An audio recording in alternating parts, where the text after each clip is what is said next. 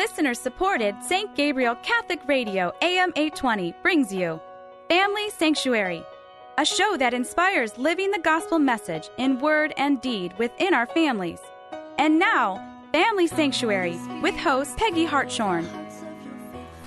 Welcome to the Family Sanctuary, focusing on life-giving relationships and the family. I'm your host, Peggy Hartshorn, chairman of Heartbeat International that advances life-affirming pregnancy help around the world. Well, today I have a wonderful couple as my guests, dear friends, Steve and Linda Smith, who are from Church of the Resurrection in New Albany and have been married 50 years. So congratulations, Steve and Linda. Thank you. Thank you, Peggy. And today we're going to try to answer a question that people kept asking my husband and me, Mike and me, because we were also married 50 years this year. And people, when they hear that, they just say, well, how could that be? You know, how did you do that? What's the secret? What's the secret to such a long marriage? And at first we didn't really know how to respond, but we really tried to answer that question for ourselves. What has kept us together for 50 years? Because all marriages go through ups and downs, some major ups and downs. And in Worldwide Marriage Encounter that Mike and I have experienced, and I know Linda and Steve, you have too, it's so common that we talk about the cycles of romance, disillusionment, and joy. And some people fall into disillusionment and never get out of it, of course. But there has to be an answer for people who look at couples like us and say, how did you do that? It just doesn't seem possible.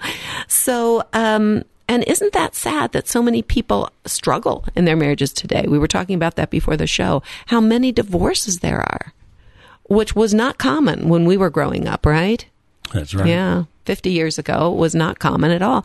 So, so today and in some subsequent programs, I'm hoping on the Family Sanctuary to interview many other couples who have experienced long marriages like ours and ask them the same question. What is the secret? So today, Steve and Linda, I think you've kind of boiled it down. Steve, what did you say? If you had to boil it down to one thing that has kept you together for 50 years, what have you said that is? The agreement on essential, important, foundational truths. That's what held us together. In the very beginning, we agreed that abortion was wrong, even though I wasn't a Christian. When you first got married. Yeah, it made no sense that they were going to pass a law to kill babies in Washington State, where we lived in 1970. We agreed 1,000% on that. And I came from a logical thing. It doesn't make sense to kill little babies. Mm-hmm. She came from a Catholic Christian viewpoint, that God made these babies and made them for a purpose. Right from the beginning, there was something at least that you agreed on. Yeah, and that had helped us tremendously. Yeah. We didn't realize fighting for something together like that would help. And by the way, it was our priest that got us involved. He didn't go to church, but I did. Mm-hmm. But you were married in the Catholic Church. We were. Interesting. Yeah. Mm-hmm. But the priest said, quoted Sir Edmund Burke, the only thing necessary for the triumph of evil is that good men do nothing. He didn't say anything about faith. Right. Good and that men. was good for Steve. And my husband was a good man, and he said, this is wrong. This is just wrong. And full disclosure here, of course, Mike and I met you first in the pro-life movement after you had moved to Columbus and we got involved. So, and at that time, yes, I saw you very strongly as a couple. But as we've talked about your story, in reality, that was there were lots of other big basics that you did not agree on, and that became an issue because you didn't agree on the basics. So I think you said, Steve and Linda, for about the first 10 years of your marriage, Steve, you really were not a Christian, although you had gotten married in the church.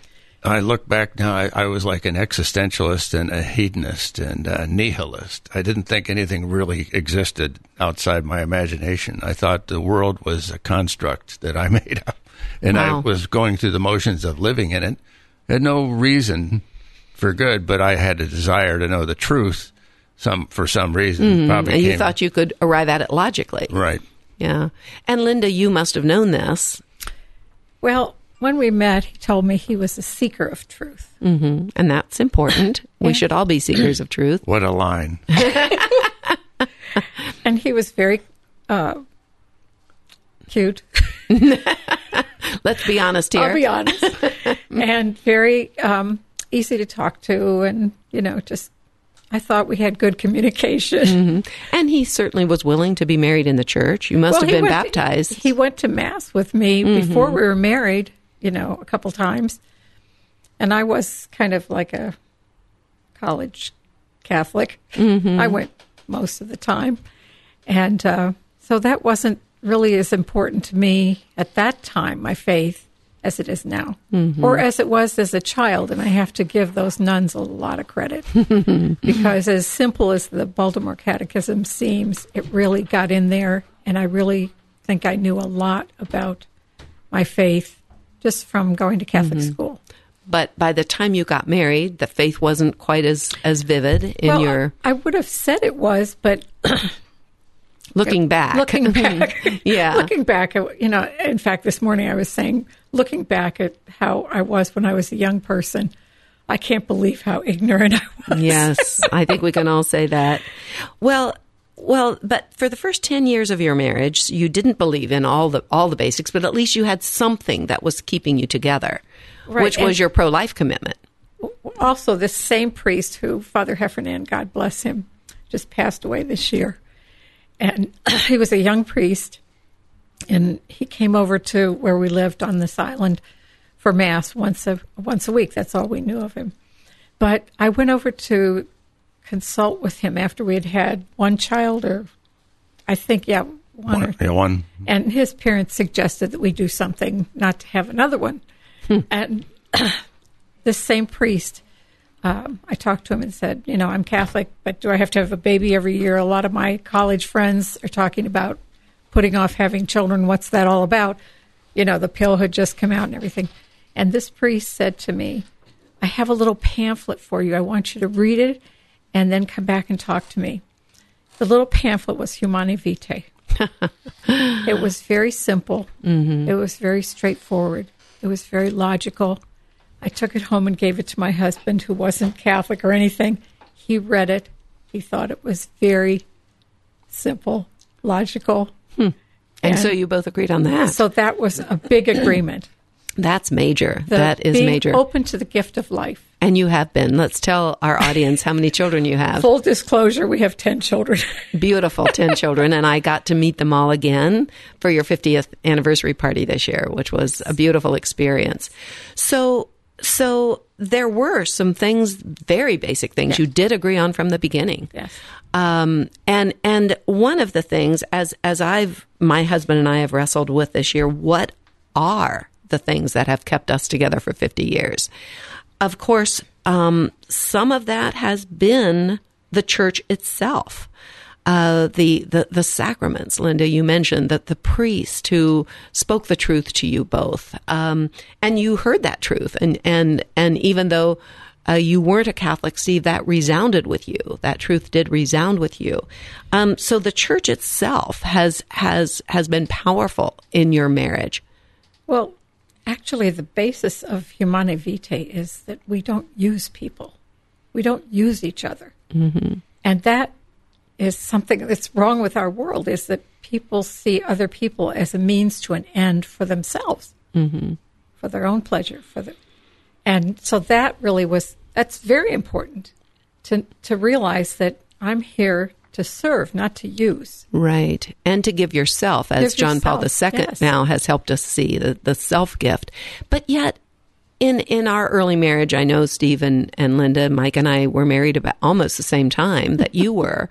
Those ideas were not as strongly promulgated in our church, as they are now. But it wasn't like after you heard those two truths in the early years of your marriage, that didn't solve all the issues and problems, did it? Because you went through a major crisis in your marriage at some point. Because we're both sinners. Well, I'd come from relativism. That was why I was so hungry to find absolute truth, because relativism leaves your spirit in anxiety. It leaves it in depression.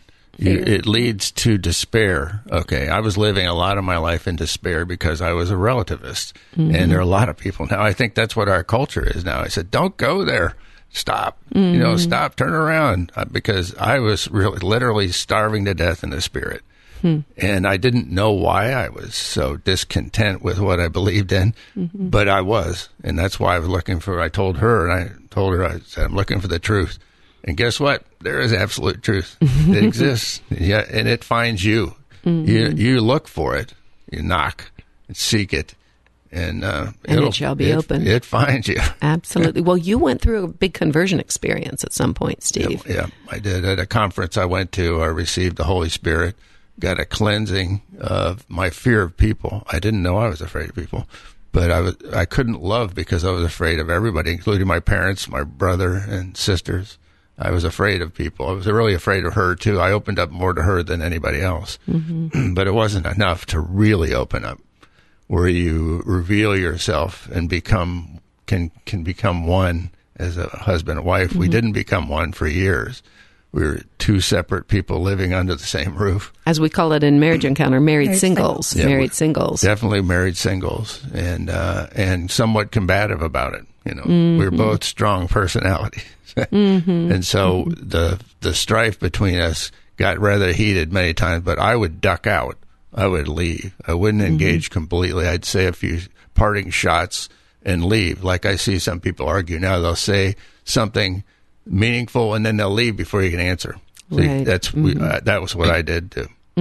Would you say you were kind of a don't rock the boat person, peace at any price? Right. You'd say your piece and then you'd leave. I would let it build until it just it came out. I didn't mean for it to come out. It was always in anger. Right. Because you wait too long to have a discussion, then you just have a diatribe, right. Dump it. And we've talked about this before the program, that one of the keys for you both was communications, learning to communicate properly as a couple. Was it on the Retrouvaille weekend, Linda, that you really focused in more on communication? And by the way, I mentioned Linda and Steve did go through a major crisis in their marriage and were tremendously helped at that point by Retrouvaille. Absolutely. We're going to give, by the way, the website for Retrouvaille, helpourmarriage.com. Retrouvaille is really for couples who have gone through a crisis and maybe even have separated or even divorced and yet can come back together again. When they really focus on some of the major issues on that Retrouvaille weekend.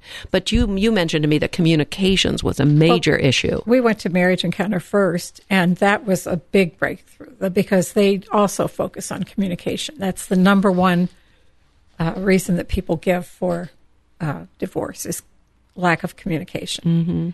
And of course, as you said, when you're in romance, you can communicate really well. Where do you want to go for dinner? I don't care. Where do you want to go? Whatever you want, dear. Whatever you want, dear. I still say that sometimes. Then there's that disillusionment where, why do we always have to go where you want to go? And then in Retrouvaille, we also realize there's that experience. And you just said they live in, or they're in that forever, that disillusionment. No, it goes to misery, where I don't want to go anywhere with you. I don't even want to be in the same room. That's right. And much less the same marriage. Right. Yeah. So we had gone through Marriage Encounter, and they taught us communication, but they didn't teach us how to fight.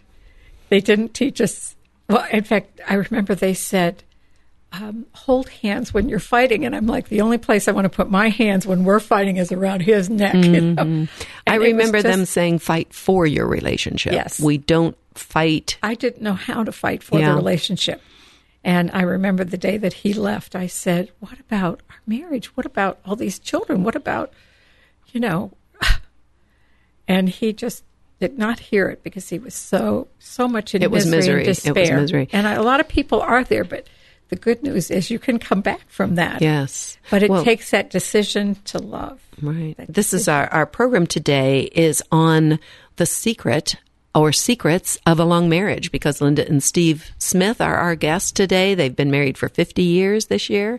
They're from the Church of the Resurrection in New Albany. Phenomenal couple, and yet, and I've known them for almost 50 years, not quite. But I've seen the journey that you've made in your marriage. It's absolutely beautiful. So we've talked about the fact that one thing that kept you together right from the beginning was agreement on a few basics at least, even though you weren't yet a Christian, Steve. Agreement on the pro-life issue, agreement on Humanae Vitae, the openness to new life, even before you were a Christian, Steve, which is amazing.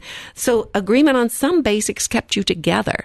But then the lack of an ability to work through your problems, to really communicate well. And this was true even after you became a Christian, Steve, that you had these communication issues. Yeah, because I had habitual ways of thinking. They were like grooves that I lived my 30-some years. Every day I thought the way I thought, and I had to get rid of some of the old grooves, and they don't just leave. You have to uproot them.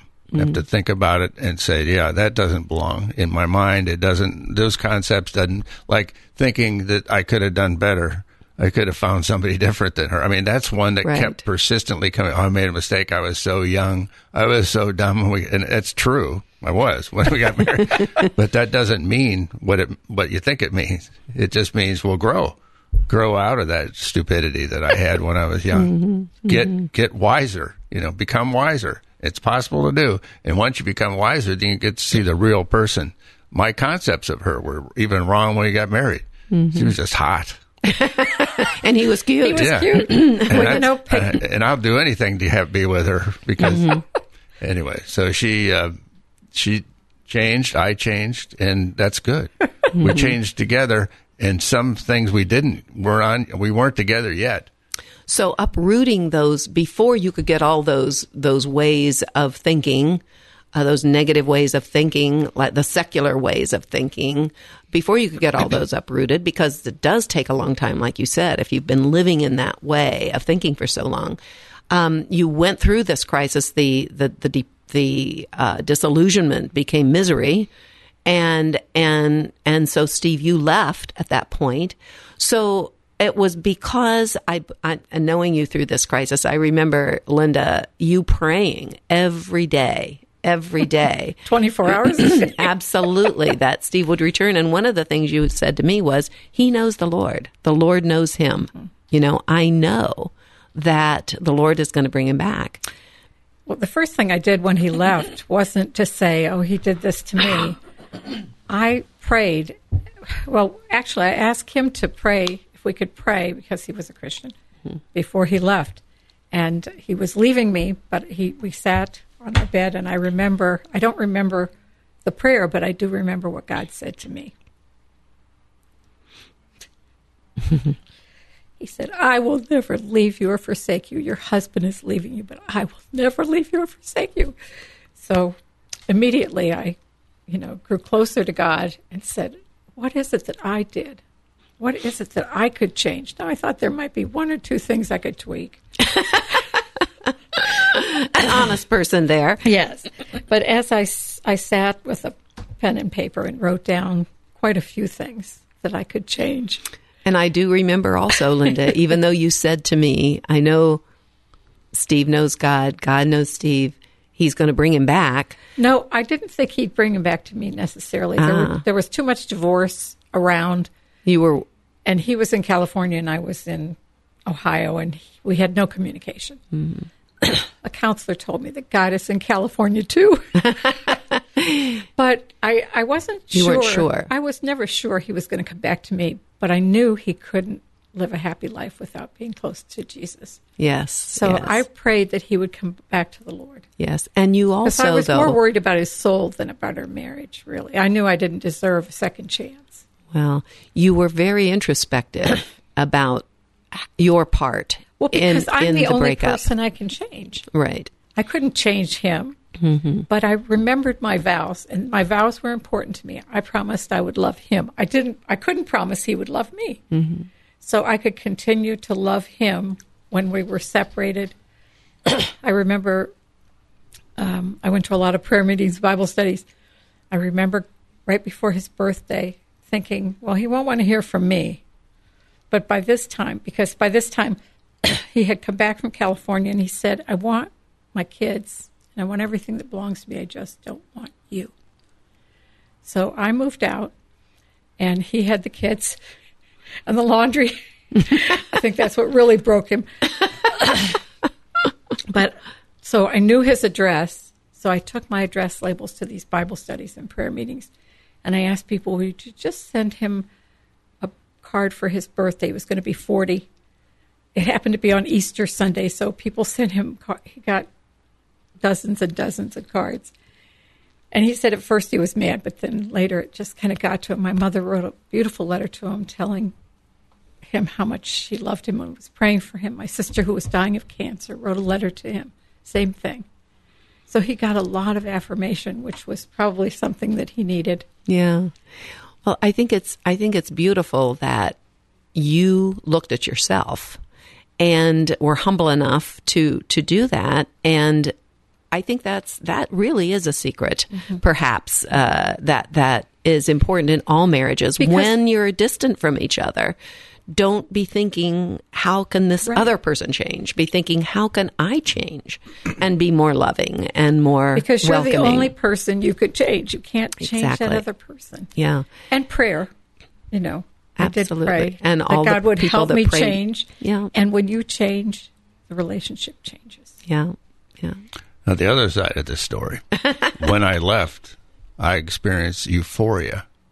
I was elated. I was elated. I was the burden was gone. Mm-hmm. I was free at last. Mm-hmm. And I went out to California and partied, and I went to rock concerts. I smoked marijuana.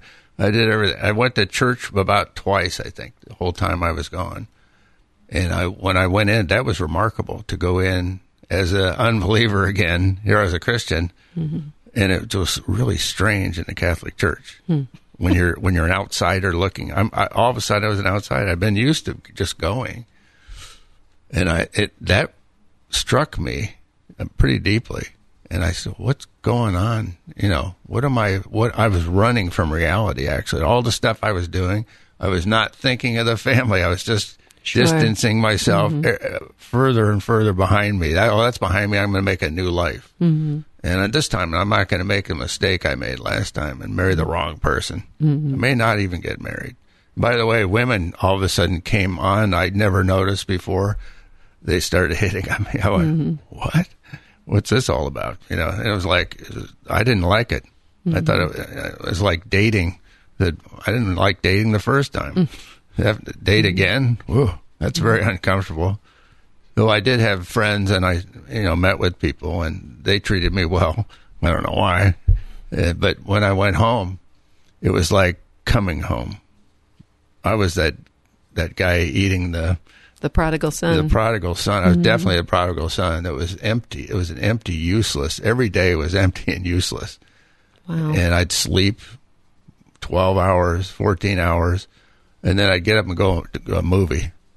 In the middle of the day, and nobody was around. I'd just go out and I'd walk through and see people living a real life, in shopping centers, walk through a mall and see families, and we just started that got to me. Convicted you. So I'm missing something, missing life. Yeah, yeah. So the euphoria didn't last. An amazing story of the hurt that both of you experienced. So it was very deep. Absolutely. And yet you were able, that Retrouvaille weekend, and then I know Retrouvaille also has a very strong program afterwards, keeping the couples together and continuing the support and the experience. And is that where you really learned to fight? You said you never learned to solve issues and problems. Well, I think staying in Retrouvaille, which we became coordinators, and we were in Retrouvaille for 28 years because we're slow learners. I think that really, helped because it didn't get better immediately.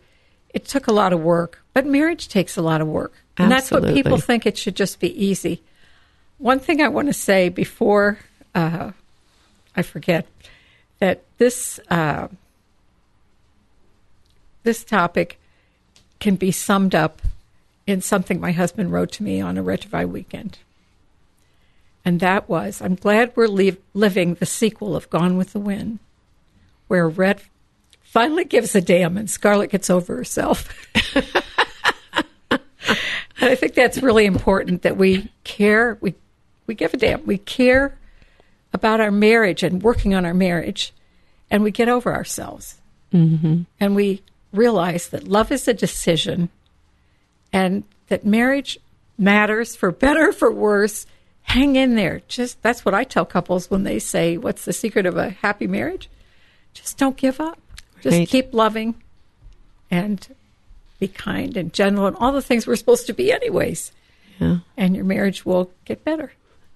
And you might even be married 50 years. I can't believe it. Yeah, you have a beautiful story and tremendous commitment to each other. And we've seen God's grace, the church step beside you. It's just beautiful. Thank you so much, Steve and Linda, for sharing. And you have been listening to The Family Sanctuary on St. Gabriel Catholic Radio, with archives at stgabrielradio.com under The Family Sanctuary. Our program is broadcast at 4 o'clock every Saturday and 2 o'clock on Sundays. So join us again to strengthen our families and make them sanctuaries of life as God intends. Family Sanctuary is a production of listener-supported St. Gabriel Catholic Radio, AM 820. Archives of Family Sanctuary with Peggy Hartshorn are available at stgabrielradio.com. Veni, Sancte